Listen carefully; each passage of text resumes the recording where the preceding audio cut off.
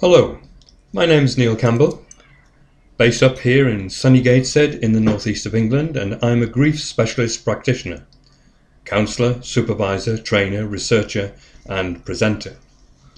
I've been a counsellor now for more than 27 years, and for 23 of those years specialising in working with bereaved adults and bereaved children. I'm also the principal and course leader of the Campbell Grief Institute, through which we offer and deliver a select number of specialised accredited grief awareness training courses, covering such areas as the midlife orphan, death in the womb and at birth, gender differences of bereaved parents, anticipatory grief, grief in the aftermath of disasters, bereavement by suicide, bereavement by homicide, bereavement support group facilitation, working and supporting with bereaved children and young people, and leading to our unique and challenging 16-month Level 6 Diploma in Grief Counselling. Grief is a unique, complex and layered experience, and to work with and listen to and support and be there for the bereaved, we need to have a good overall grasp and understanding of grief and its related symptomatology. But beneath this umbrella are a significant number of major grief issues, concepts and types of bereavement that each have their own unique nuances, dynamics and impacts. And for those practitioners, I believe, who want to employ the words specialist and specialise with reference to their grief practice, I would respectfully suggest that a good grasp and understanding of each of these singular areas of grief is also essential to and for their work with the bereaved. This is the fourth podcast in a series of understanding aspects of grief, and it's designed to raise and enhance awareness around each of these complex areas. And as always, here at the Campbell Grief Institute and our sister organisation, PCA Support Services, we believe that the more we learn, the more we will know, the more we know, the more we will be able to empathise, and the more we can empathise, the richer our presence will be with our clients sitting in front of us. When we start to work with a bereaved client, we will discover very soon that their lost loved one will have died in one of two ways: suddenly, through a heart attack, stroke, aneurysm, domestic or road accident, suicide or even homicide, or perhaps in the aftermath of a disaster, or on the other hand, after a short-term, medium-term or long-term illness, such as cancer, leukemia or dementia. If the death of their loved one is in the latter category, then it is highly likely that the client will have experienced anticipatory grief, and it may well be that what he or she brings to the sessions with you, amongst many other issues and feelings, is an account of this whole experience or parts of it. So again, I feel it's essential for the grief practitioner to have a good grasp and understanding of this whole anticipatory grief experience in order to enrich the practitioner's presence and to enhance the quality of the practitioner's empathy. I think before going any further, I would recommend quite eagerly for listeners to go and have a look, or maybe another look if you've read it before, at Elisabeth Kubler's work on death and dying from 1969, which was related to a PhD research project that she was helping with at the University of Chicago and based around the Chicago Seminary Hospital. And it was about how the dying were treated by the medical staff with regards to their illness and the terminality of that illness, what the dying have to teach doctors and nurses and clergy and their families. And of course, it highlighted Elisabeth Kubler-Ross's 5 stages of grief. Now, quite often I feel that this Kubler-Ross's stages of grief are misused by placing them in amongst the other models and theories of grief, William Worden, Murray Parks, etc., when in fact her stages of grief are about anticipatory grief, not post-death conventional grief. But it's well worth a read, and I would recommend the book to anybody to start off with an understanding of anticipatory grief. So what is anticipatory grief? Well, here's a couple of quotes. The first one is from a book, Anticipatory Grief 1974, edited by Bernard Schoenberg. Anticipatory grief, the phenomenon of bereavement prior to the actual loss, is a rehearsal of the grief process when death is impending. An understanding of anticipatory grief is essential for the application of psychosocial concepts for the care of the terminally ill patient and his family. And another quote from Humphrey and Zimpfer's Counselling for Grief and Bereavement in 1996, and I quote, "Anticipatory grief is a term that is often most associated with a terminal illness, with a prognosis of impending death within a stated time period.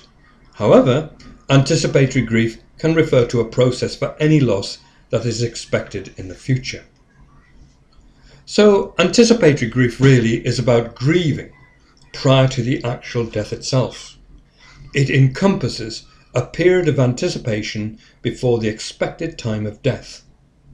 Some have described it as a rehearsal studio for the about to be bereaved, perhaps starting to explore how they're going to feel, how they're going to cope, and what will happen after the death of their loved one.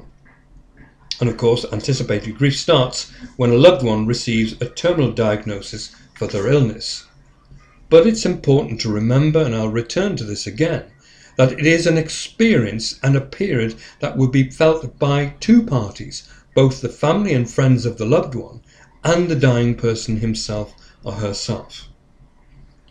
Perhaps at this stage the most important question to examine is, does the experience of anticipatory grief have a significant impact on post-death conventional grief? Does it help the bereaved after the death of their loved one to have gone through it?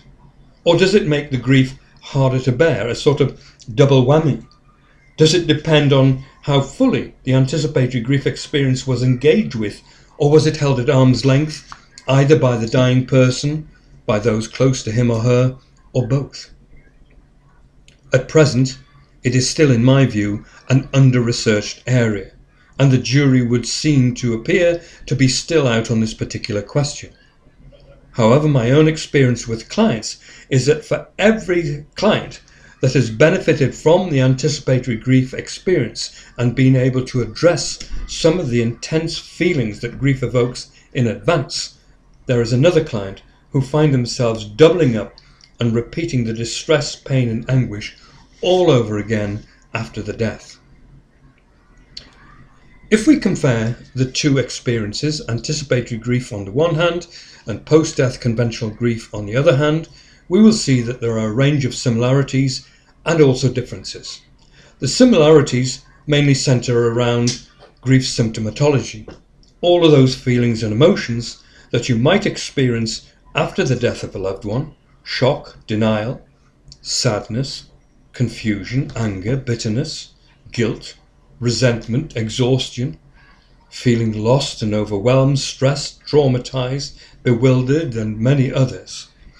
These are all of the feelings and emotions that the bereaved may experience after a close loss, and they are also all of the feelings that the about to be bereaved person will feel in the anticipatory grief period. However, it is unlikely that two feelings, relief and liberation, is going to be felt during anticipatory grief. Quite common for somebody in post-death conventional grief to have those two feelings, probably followed by guilt, but it's unlikely to see that in anticipatory grief. However, in addition, the final so-called stage of Kubler-Ross's five-stage model, acceptance, can also be found in both anticipatory grief and post-death conventional grief. With regards to anticipatory grief, it is acceptance of the reality of the terminal diagnosis and what will happen in the near future. With regards to post-death conventional grief, the acceptance is also there, but this time acceptance of the reality of the death. In other words, that we can't see our loved one again, hear their voice over the phone again, and we won't wake up in the morning and see their face on the pillow next to us. But of course, as I've said before, there are a number of differences between the two. To start off with, and it is important to remember this, with anticipatory grief there are two parties involved. the about to be bereaved family and friends, and the dying person. Whereas with post-death conventional grief, there is only one, the bereaved individual. And it is an important difference, because that relationship between the dying person and his or her family is crucial to the whole nature and tone of the anticipatory grief experience and the parties' engagement or lack of engagement with it. Second major difference are two time factors. The first, obviously, seems fairly obvious. Anticipatory grief has a finite endpoint. As soon as the loved one, the terminally ill person, dies, then anticipatory grief ceases and we are into post-death conventional grief. Whereas with post-death conventional grief, that in most cases has no finite endpoint. The second time factor is around stress. With anticipatory grief, the stress levels are being experienced by the family and friends of the dying person increase exponentially as the expected time of death approaches. Once post-death conventional grief enters, then the levels of stress will, in most cases, start to decline, though the intensity of the emotions and feelings and sadness will increase and last for some considerable time. And then we come to that interesting commodity, hope, and the existence of hope in and with anticipatory grief.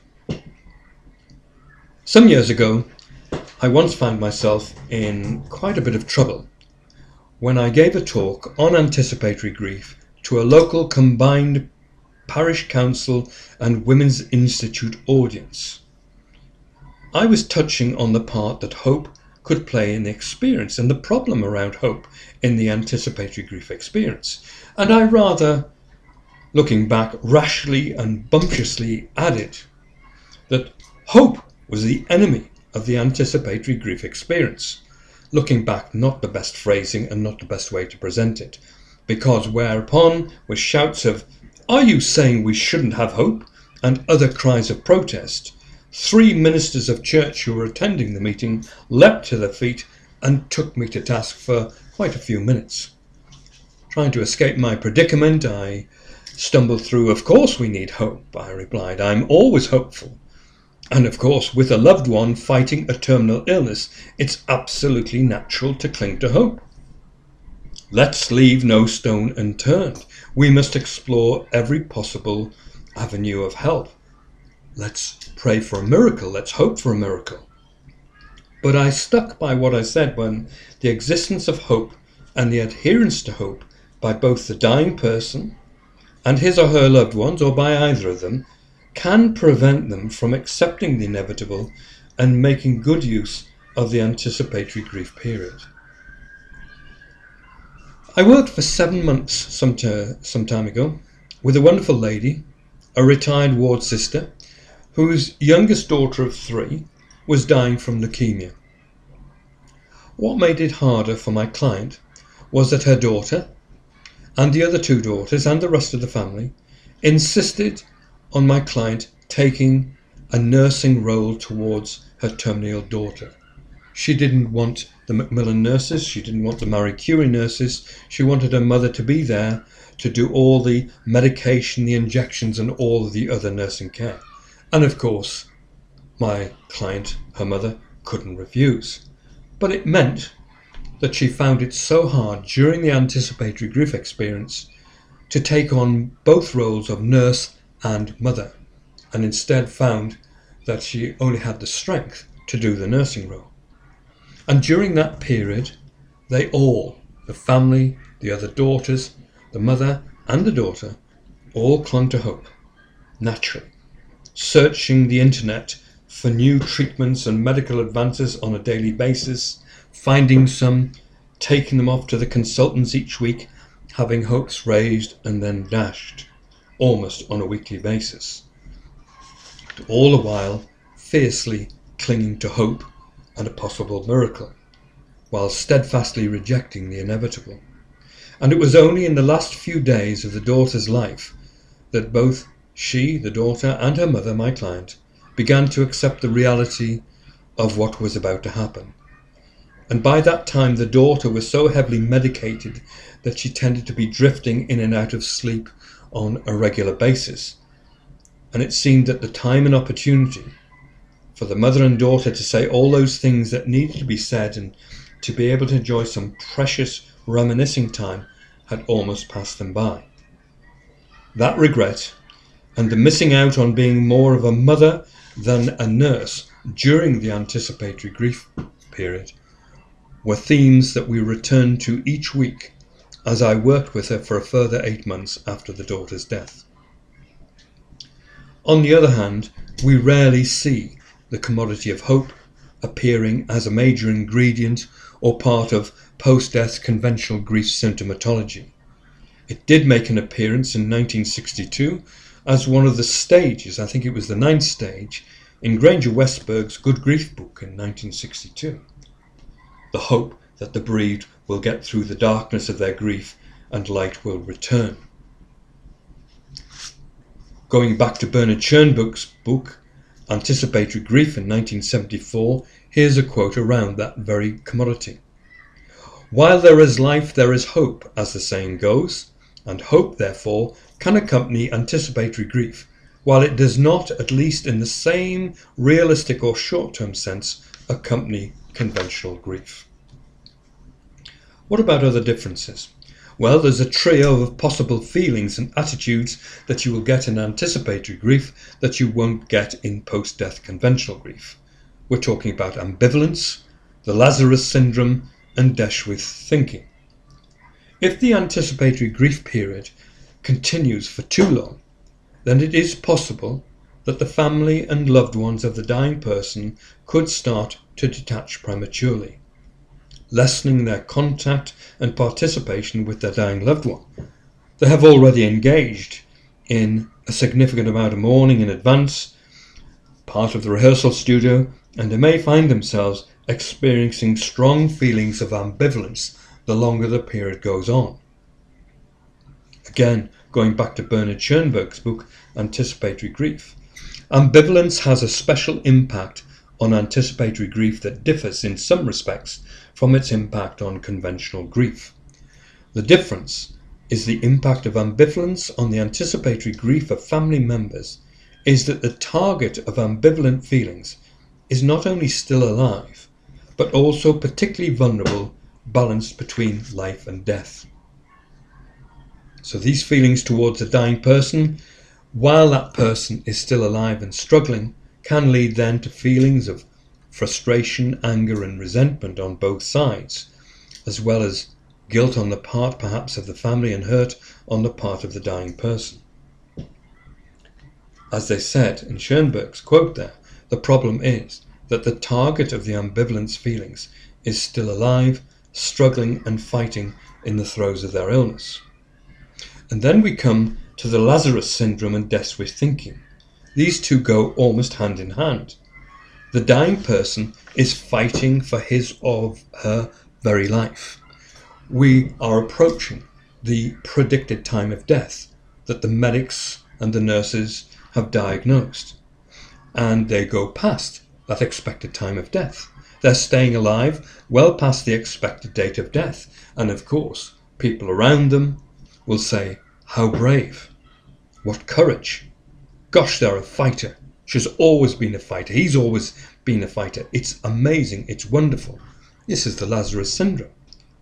But for the family and friends, while marvelling at their loved one's fortitude, have reached such a high level of intense stress as the expected date arrives and is then left behind, they are now being asked to regroup, to rearrange, socially, emotionally, mentally and psychologically. And consequently it is not uncommon for mourners to start either thinking or even articulating, well, death's going to happen at some time, I wish it would just happen now. I know he's fighting so strongly, but the inevitable is going to come and we need to get through that. If only they died now and we could just get on with it. Naturally, this will be followed by intense feelings of guilt and shame at even having those feelings while the person is fighting and struggling.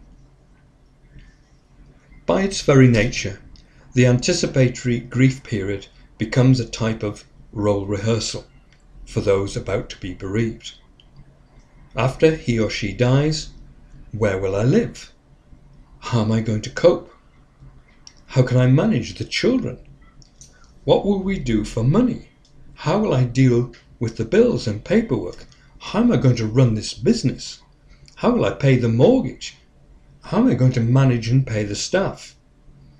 These are natural questions to ask in the circumstances. They're all around the fears for the future. But of course, again, their loved one is still alive, struggling for life, and such thoughts and questions, though natural and important, could well evoke a certain amount of guilt and shame for even thinking those thoughts in the first place when their loved one is still alive, especially if such fears and thoughts are articulated with other family members and then rejected with horror. And of course, talking of family and loved ones and anticipatory grief, this period is going to present the family of the dying person with a number of extremely difficult challenges around trying to secure a reasonable psychosocial balance, having to balance a range of competing demands. The balance between emotionally and psychologically accepting the terminal illness and the impending death, and on the other hand, for some, the reluctance to accept the reality, a form of denial, or maybe simply at that moment just too enormous to deal with. And balancing that against normal family demands, work, school, children, pets, food, shopping, practical things like bins and cutting the grass, etc.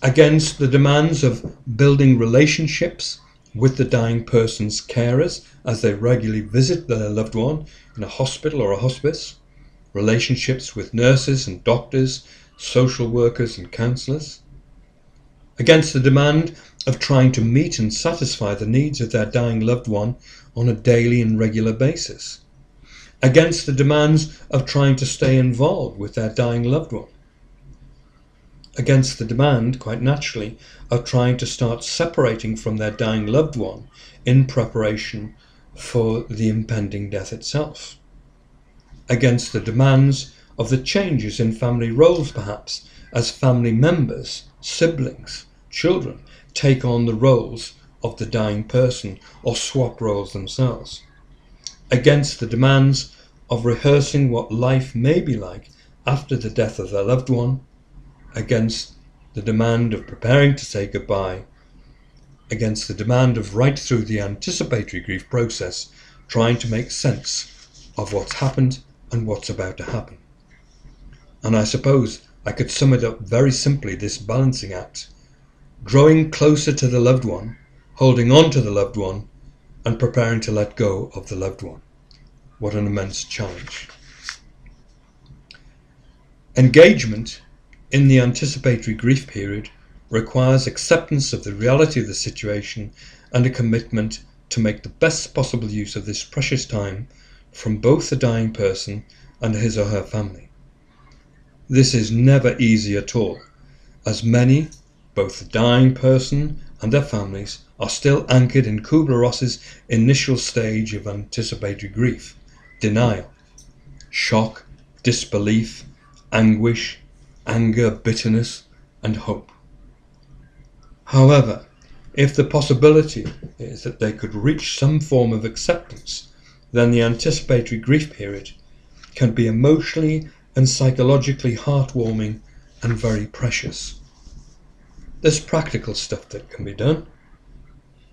Finishing off wills and the disposal of precious possessions, settling bills, sorting papers out, funeral plans to be completed, people to contact, education perhaps to be completed in some cases, sorting, tidying, arranging.